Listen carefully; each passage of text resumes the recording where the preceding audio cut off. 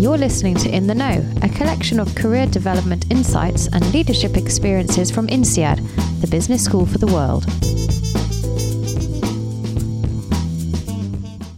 Welcome to episode 9 of In the Know, and today we are talking about how to transform yourself and your organisation with our guests from the Executive Master in Change, or the EMC program. Understanding how to create a fit between our colleagues, our organisation and our corporate goals is incredibly important as we try and make significant contributions in our careers. One of the things we discussed in today's episode was the importance of understanding ourselves as a professional. Now, the more we can get to know ourselves and get to know the strengths that we have, we can do two things. We can understand and develop a wider repertoire of sensitivity and sensibility, that is to say, understanding and seeing things, and secondly, of actions or interventions that we're able to take. In other words, we see more and we can do more. That was one of the EMC program directors, Michael Scheel. Michael has taught extensively in the field of strategic leadership, where his specialised interest is in the challenges of strategy in situations of uncertainty and ambiguity. We were also joined by Samantha Yarwood. Samantha spent over 15 years in marketing and communications, with a focus on building the brand, creating community, and inspiring through innovation, and recently left the corporate world to start focusing on tapping into the collective powers of our community to create positive change. Samantha is a current participant on the EMC program and discussed the most important aspects of self-transformation. First of all, I think you have to be open to it and you have to want it, because it doesn't matter if somebody tells you need to transform, or even if you're very aware of there's things that you need to do differently, you have to actually want to do it. And I call it bubble jumping. So what I think is you need to get out of your bubble. And we all have the bubbles that we live in because of our family, our friends, our work, our social circles, and especially today with digital and social media, we're exposed to the same type of thinking all the time. So try and figure out a way to get out of your bubble and do something that makes you really uncomfortable. So let's get in the know with Samantha Yarwood and Michael Scheel.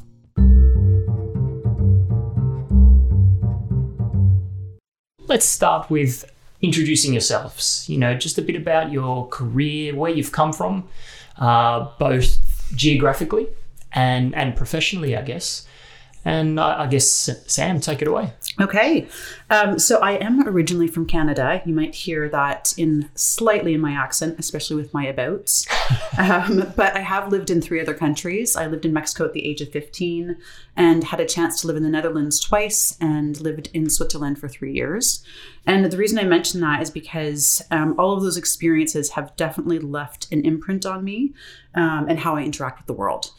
So I'd say I'm probably more of a global citizen than I am 100% Canadian. Nice. But in terms of my career, I've spent a lot of time thinking about this. And it's really based off of what my mission in life is, and that's to act as a catalyst for positive change. It's really important to me to be able to support people personally, professionally, and also from an organizational perspective, and specifically around creating a culture of what I call goodness. The way that I try to approach that is through helping people to create what I call a shared economy of knowledge, but also to leverage their talents, because I really firmly believe that we all have very unique gifts. Sure. And if we embrace those a little bit more, then we can actually co-own success together and do things that people never dreamed possible. Mm-hmm. When I think about all of the roles that I've had, I'd say that's probably one of the red threads, as well as being slightly disruptive and constantly thinking about how do we do things differently. So that innovation edge. One of the things that I'm playing with right now is we all know the world definitely needs a lot of change if it's going to sustain itself. And I'm trying to only do work that's focused on either changing industries or changing perspectives. So currently working on a few things from sustainable seafood to ending addiction and working with organizations on transformation and change of leadership teams. So really Very kind nice. of broad. Very nice. And Michael, tell us a bit about yourself. Hi. Where have you come from? And why you're here, I guess, today. I'm Michael Scheel. At the moment, I'm Joint Program Director of the Executive Masters in Change at INSEAD. I began my career as a civil engineer. I was born in Ireland. I left 40 years ago, dare I say that. And went to Southeast Asia, where I was working in relief and aid work.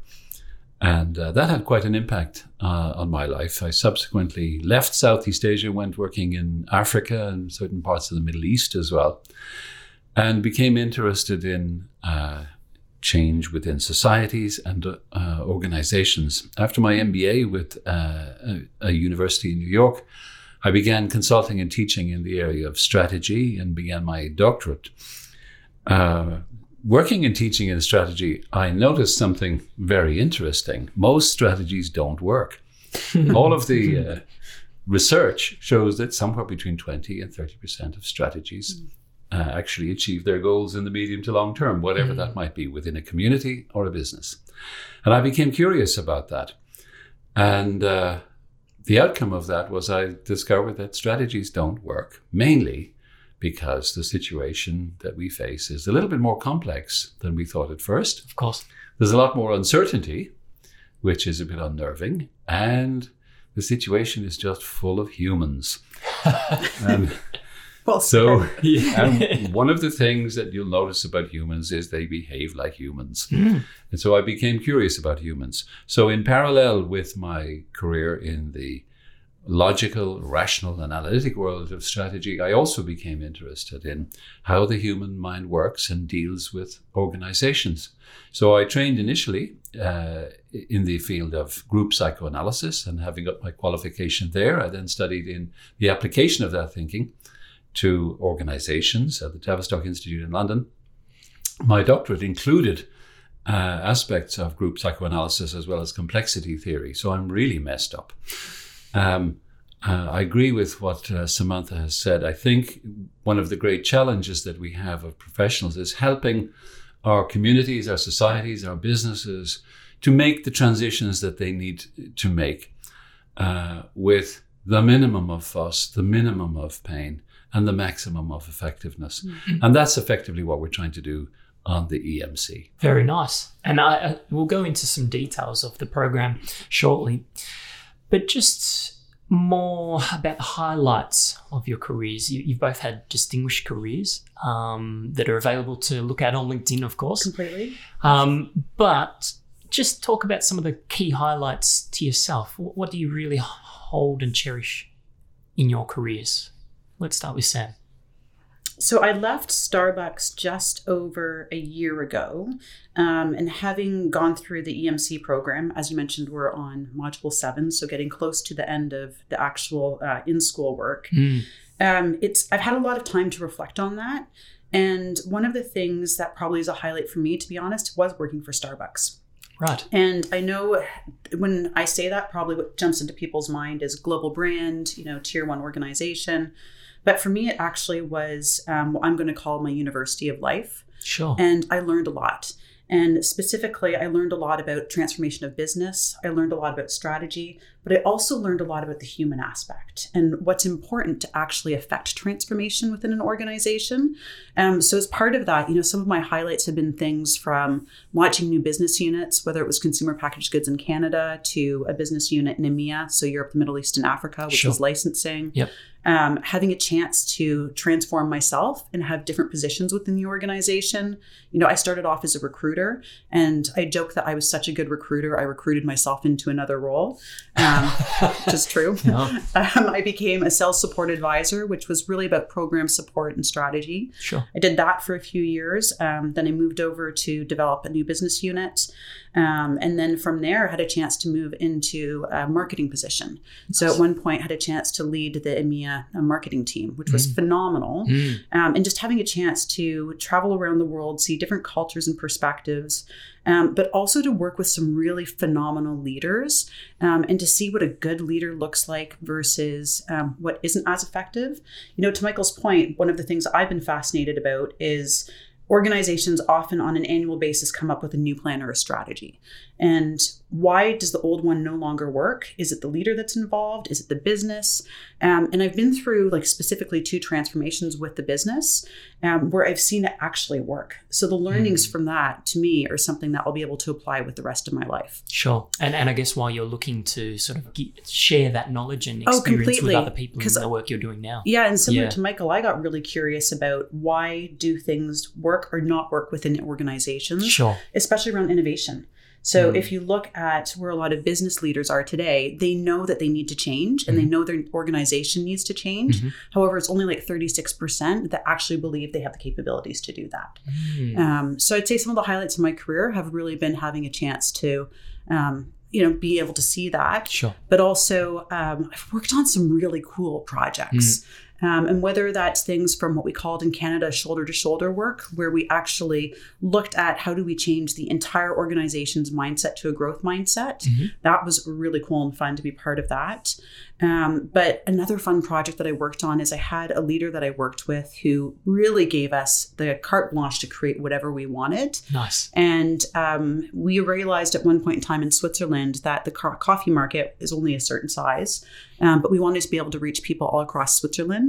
So we built something called Starbucks on the train. So we physically took a train off of the track and built a Starbucks that was a train. Oh, wow. That was one of, I'm going to say, the most fun projects that I've ever worked on. So, yeah. Sounds amazing. Yeah. Michael, some highlights from yourself. I suppose there are 2 areas that stand out for me. One is, in my eyes, a growing belief that a liberal commercial economy is one of the most effective ways in which millions of people have been and can be lifted from poverty into functioning societies. That sounds like a very grand statement. But what I'm saying is I worked as a volunteer in Bangladesh not long after it achieved independence. And of course, like most aid workers, I thought I was coming in to do good. That was quickly dispelled. People don't want to be done to. They don't want to be patronized. They don't want stuff provided to them. They just want the same chance that you have. Sure. And I was humbled because I thought I was coming to give something and I got more than I gave. Wow. Yeah. That's been true not only in terms of the belief that I have of the value of developing economies, but also developing people. In my job currently, I'm called a teacher or a professor or a guide or something like that. But the highlights for me in my career have been what I've gained from all of the people that I've worked with. Sure. And we always say on our program in the EMC, nobody learns more than the teachers. And that's still true. So the highlights for me, both professionally and personally, have been a sense that I think we're doing something useful. We don't always do it perfectly. We still have a lot to learn, but I think it helps if we can help other organizations, societies, communities, countries to function well. And secondly, to engage with one another in doing something useful. We gain so much from the interaction. Very nice. I guess we've sort of touched on it. That today's episode's about transforming yourself and transforming your organizations, and we've sort of seen that weaved already through. It's a big part of the program. But some of the examples that you may have of real key moments of transformation that you've seen or witnessed, what does transformation look like, and how have you witnessed that, and how have you sort of seen that unfold? Can you sort of share some of your insights there? Let's start with Sam. So when I was thinking about this question, a few things popped to mind. And one is the first leader that I worked for. And he did not have the best reputation in the business. Sure. And in fact, that sometimes made it difficult for his team, including myself, when it came to doing work in the US. And it's the first time that I'd ever seen a 360 process. So when you get feedback from others, and you take that and you apply it to yourself in theory. Sure. And the feedback can be quite frontal. It's really brutal at times. Very brutal. Yeah, very exactly. brutal and very confronting. Yeah. And with this individual in particular, he received a lot of feedback. Sure.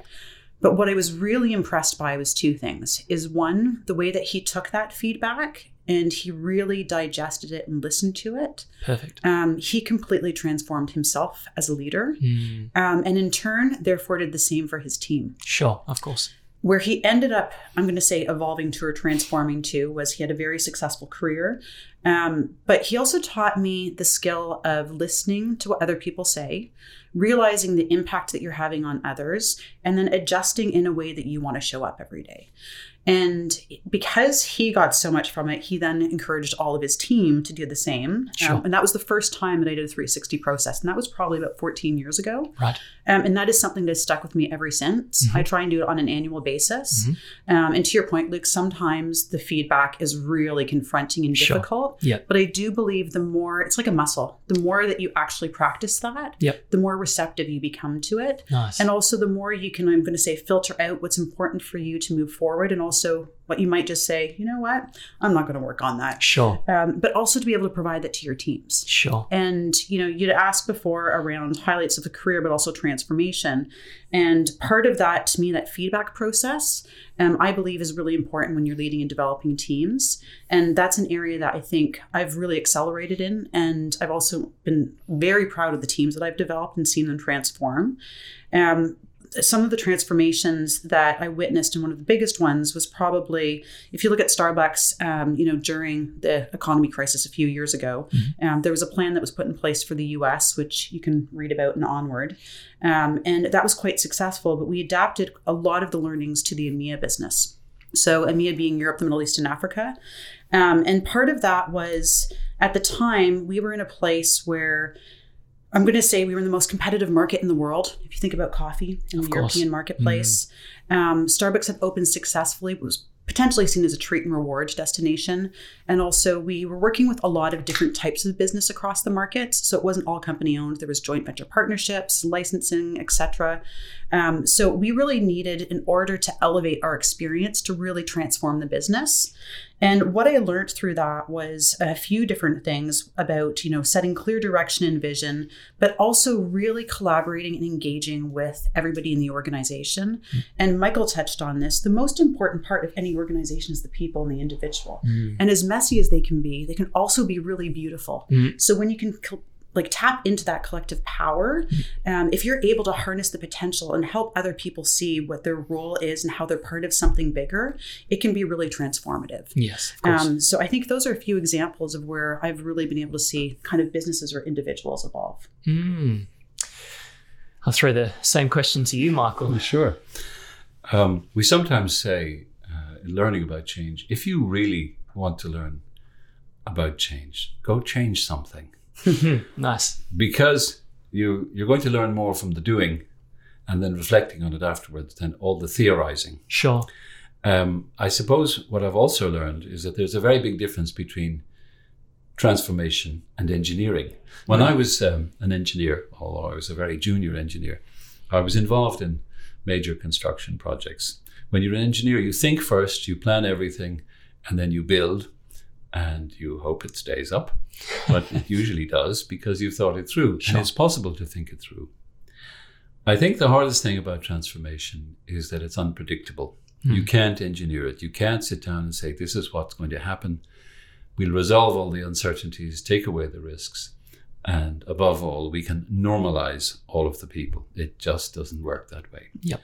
Now, why am I saying that? Because if I think about the transformations that have been most significant in my life, I can think of a number of projects that I've worked on.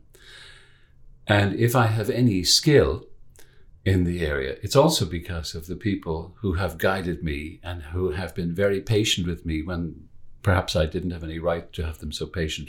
So I'm thinking of various teachers, counselors, and other people who have been part of my own professional and personal formation. So the first transformation is self. It's me. I still think of myself as a work in progress, even at my level of seniority. And I think that unless we maintain that stance as learners, as continuous learners, we're not going to be able to help other people. So the first transformation, to my mind, is always self as an ongoing process. Sure. And that's reflected almost through the program as well, isn't it? That you start with self. Yes. As part of the process. And again, we'll talk about that shortly, but yeah. Absolutely. Yeah. I can think of a number of projects that I've worked on, a number of commercial projects. I'm thinking of one particularly demanding one, which I did a few years ago in Germany, where the strategic reality had changed for the company, and it was very difficult for some very senior managers to accept that the world had changed. Sure. So we were in the situation as a group of people working on this change. On the one hand, we recognized the strategic reality, that is to say, the market opportunities have changed, and therefore the offer must change. On the other hand, the leadership aspect of that is about helping people to come to face reality and deal with their own transformation. Leadership, for me, is ultimately about creating the conditions for success within a group of people, a context and the conditions for success. Now, it's easy to say that, but we face a lot of not only cognitive, but also emotional difficulties in bringing people to that space. I think without the training and experience that I had under supervision earlier in my career, I wouldn't have been able to guide those people. So it works both ways. We learn a little bit ourselves, and we make that available to other people in their transformation. Sure. Very nice.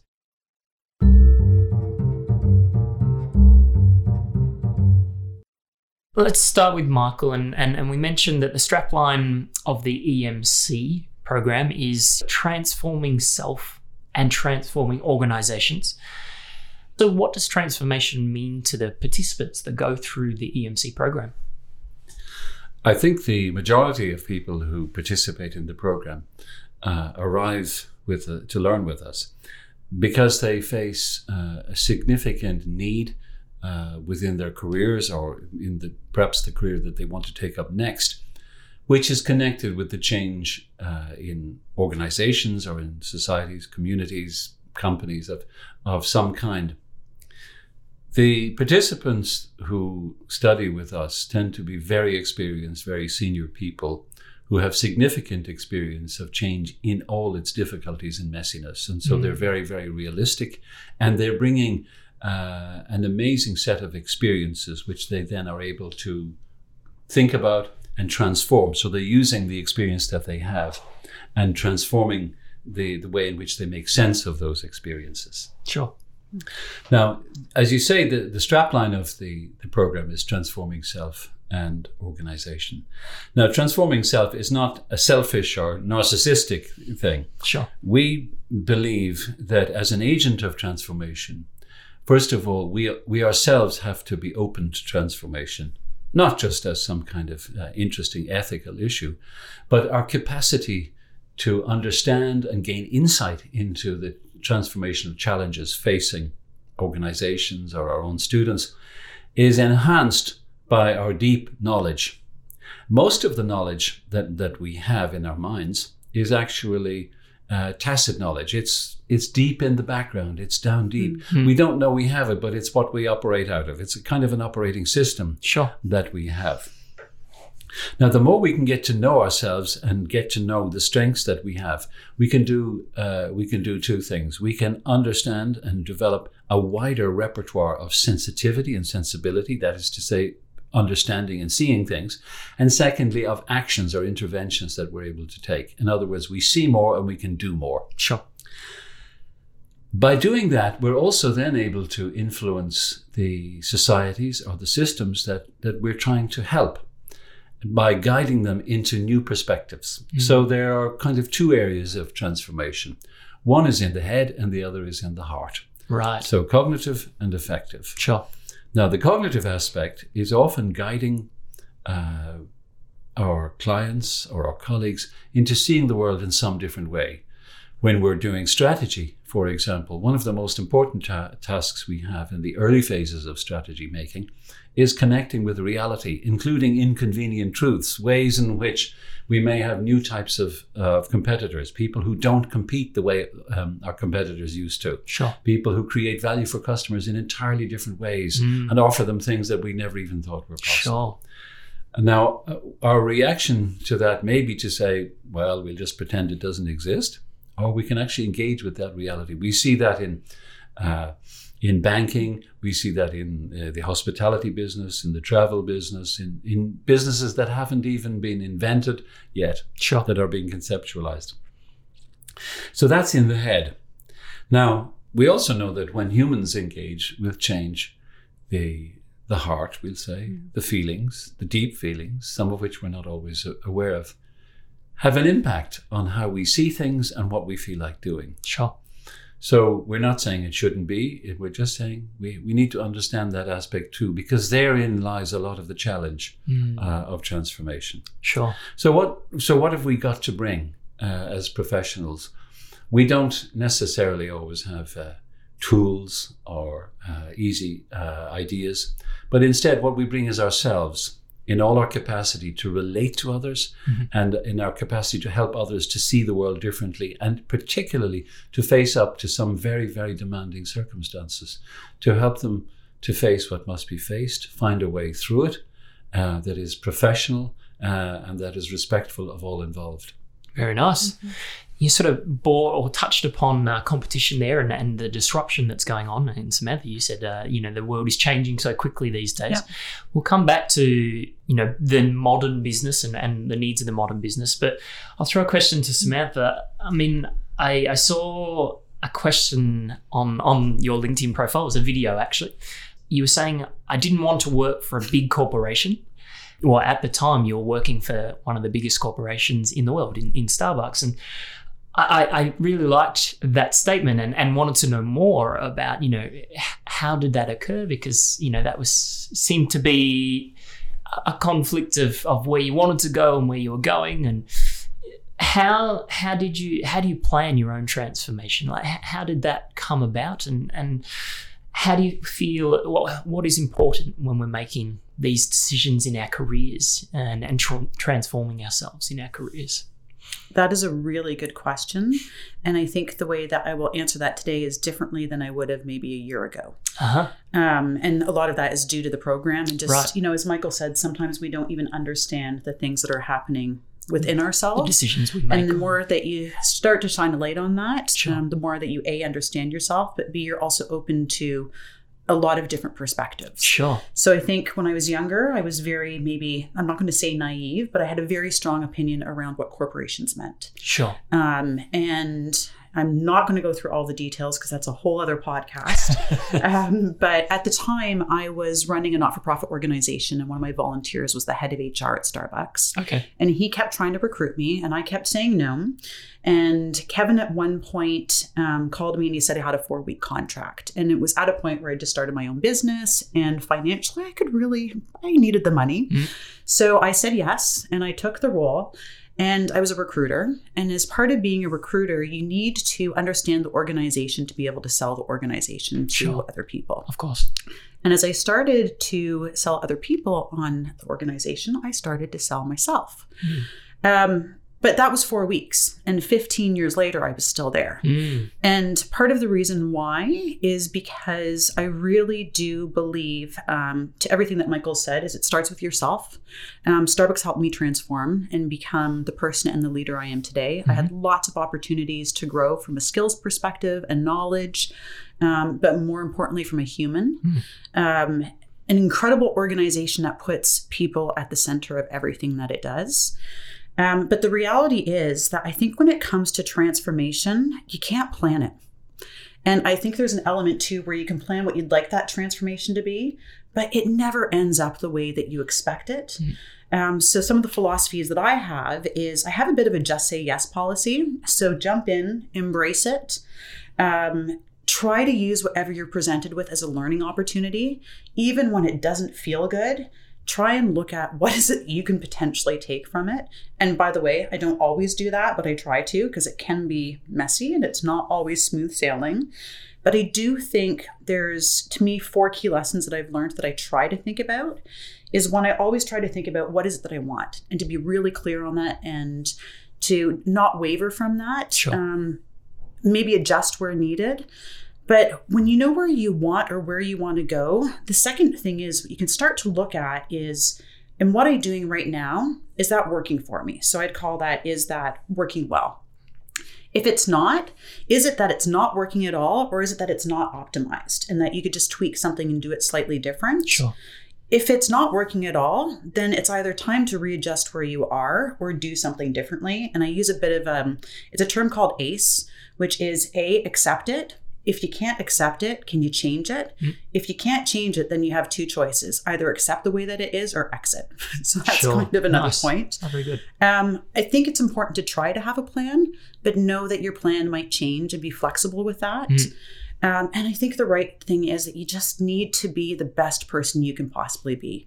Try to have the right skill set, the right mindset, and constantly learn. And I really think that's really helped me, is if I try to embrace things with curiosity and to learn from them, that really helps. And then lastly is to be aligned with your values. Once you know what your values are, you can make sure that's showing up in your work. And if it isn't, then it's time to really have a talk with yourself about whether it's the right thing. Sure. Very nice. And talking more about the program, we've discussed it's a journey about discovering yourself, discovering others, and then finally you come to the organizations. Term I hear a lot from the EMC participants and alumni is lenses and perspectives. It's sort of a buzzword almost. Just give us a bit more insights. We'll start with Samantha, but give us a few more insights in what are these lenses? What are the participants talking about when they're talking about lenses and just different perspectives? And how do we understand that as an audience looking in from the outside? I think there's sometimes we believe what we know is what we know. And the more that I do this program, the more that I realize I don't know. And it's a bit of going down a rabbit hole sometimes, where when you start exploring yourself or others with curiosity, it leads to a lot more questions. I then honestly have moments of, maybe I'm making this way too complicated and it's a lot more simple than that. And maybe I don't need to be reading too much into it.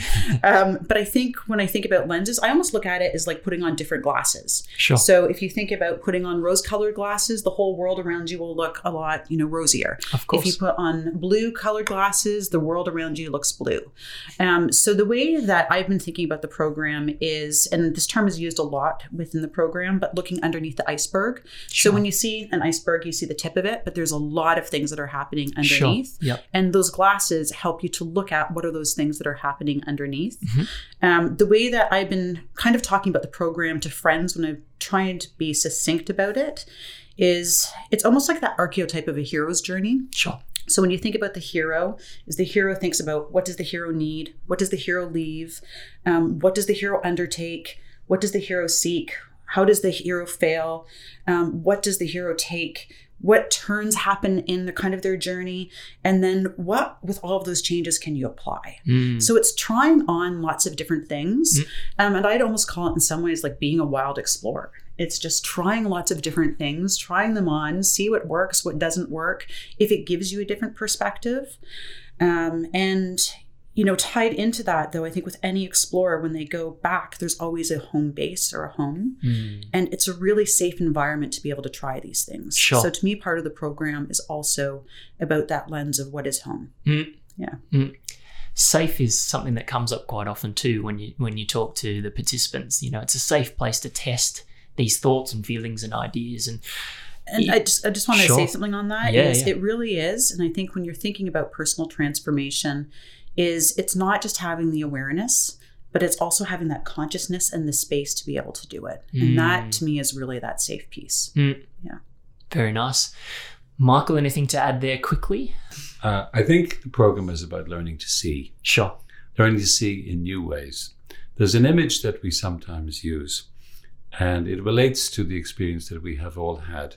Perhaps if you watch sport on television, for example, soccer, we know that we help the teams by shouting at the television. Sure. Because we have a perspective that the people on the field don't have. Sure. And that's a lens. That's a way of seeing things differently. Now, what we're trying to do in the program is to recognize that we are in the game. We are the people who are on the football pitch or the dance floor. We're in the action. But we're also hoping that we can help our participants and ourselves to develop a simultaneous perspective, which is off the dance floor, which sounds a bit odd, but actually we do that normally in daily life. We say something is happening. What is happening? And likewise, what we're doing in the program is to say, things happen in life. We try change in our organizations. We have conversations that we have to have, which may be difficult. We have to confront difficult situations.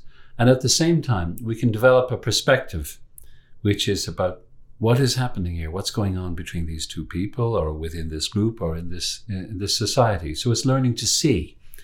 And the reason we emphasize the confidentiality and safety of the program is we need a space in which we can work and learn. Of course. And when we know that it's okay to have a new idea, a strange thought, and say something without any fear of criticism or judgment, then we try it out and we learn.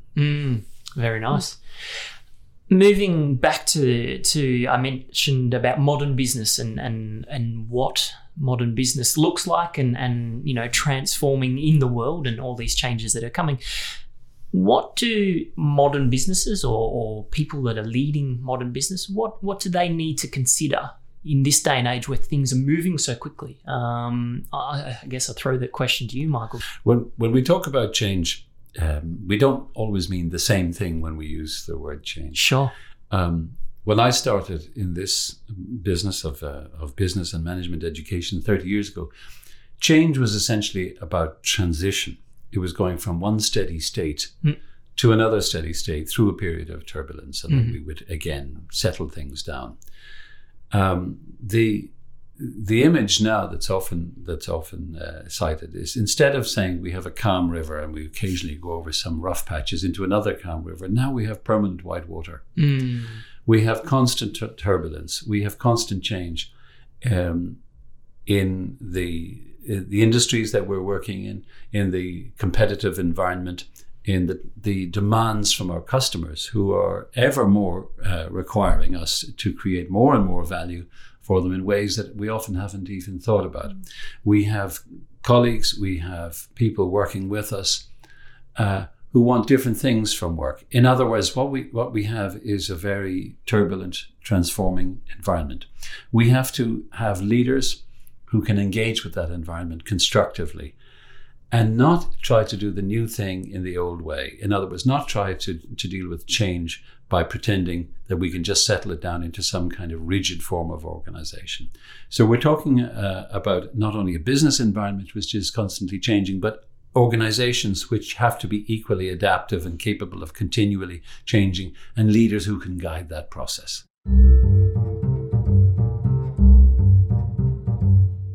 And we'll finish off with some quick fire questions. We've got quite a few audience questions, so we'll get through a couple of them. I guess the first one and the most popular one that everyone seemed to upvote was, what is the most important aspect of self-transformation? We'll start with Michael. Most important aspect of self-transformation is find someone you like being with and learning from. Whether it's a group, a teacher, anywhere else. If you're not enjoying it, you won't transform. Sure. Have fun, be playful. Serious doesn't mean solemn. Very nice. I love that. Two things. First of all, I think you have to be open to it and you have to want it. Because it doesn't matter if somebody tells you need to transform, or even if you're very aware of there's things that you need to do differently, you have to actually want to do it. Sure. And I call it bubble jumping.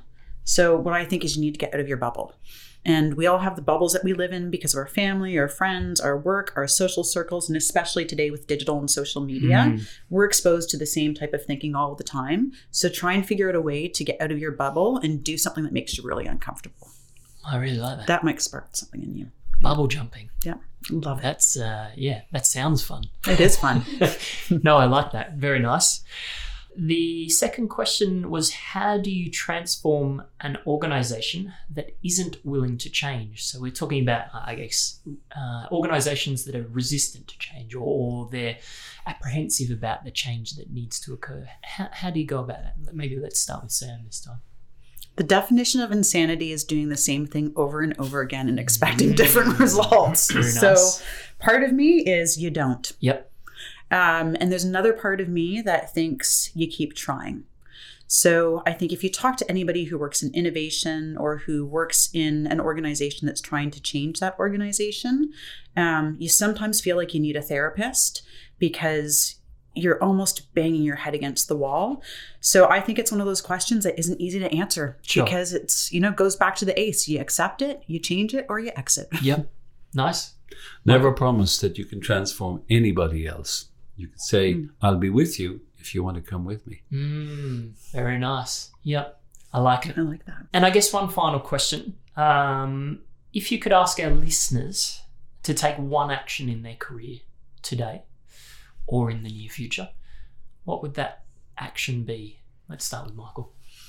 Do something strange. Do something that you've never done before. Talk to somebody or about something that you've never done before. We only grow, we only change when we step into the zone of maximum learning, which is just outside our comfort zone. Bubble jump. Bubble jump. Seriously, I think what I'd say to people is ask yourself the question, who am I? I don't think we do that until we're older in our life or something's misaligned. Sure. And I actually think if we did it at a younger age where we said, hey, what are my strengths? What are my passions? What am I good at? What does the world need? Then maybe you'd have a different perspective on where you want to go. Very nice. There's so much more we could cover. LinkedIn profiles, I'll put them in the show notes so people can find out more about the both of you. All the best for your future careers. All the best for the rest of the program. And thank you very much for your time. Thanks for having us. Thanks for listening. And I'm pleased to announce that next episode, episode 10, will be a special feature as INSEAD hosts a series of events for sustainable development goals. The podcast will give you the unique ability to experience a typical INSEAD event on campus with a presentation and panel session on careers with purpose. We'll be joined by alumni and other guests who will share their success stories in unconventional career paths. If you want to find out more about INSEAD's EMC program, then head to www.insead.edu/EMC.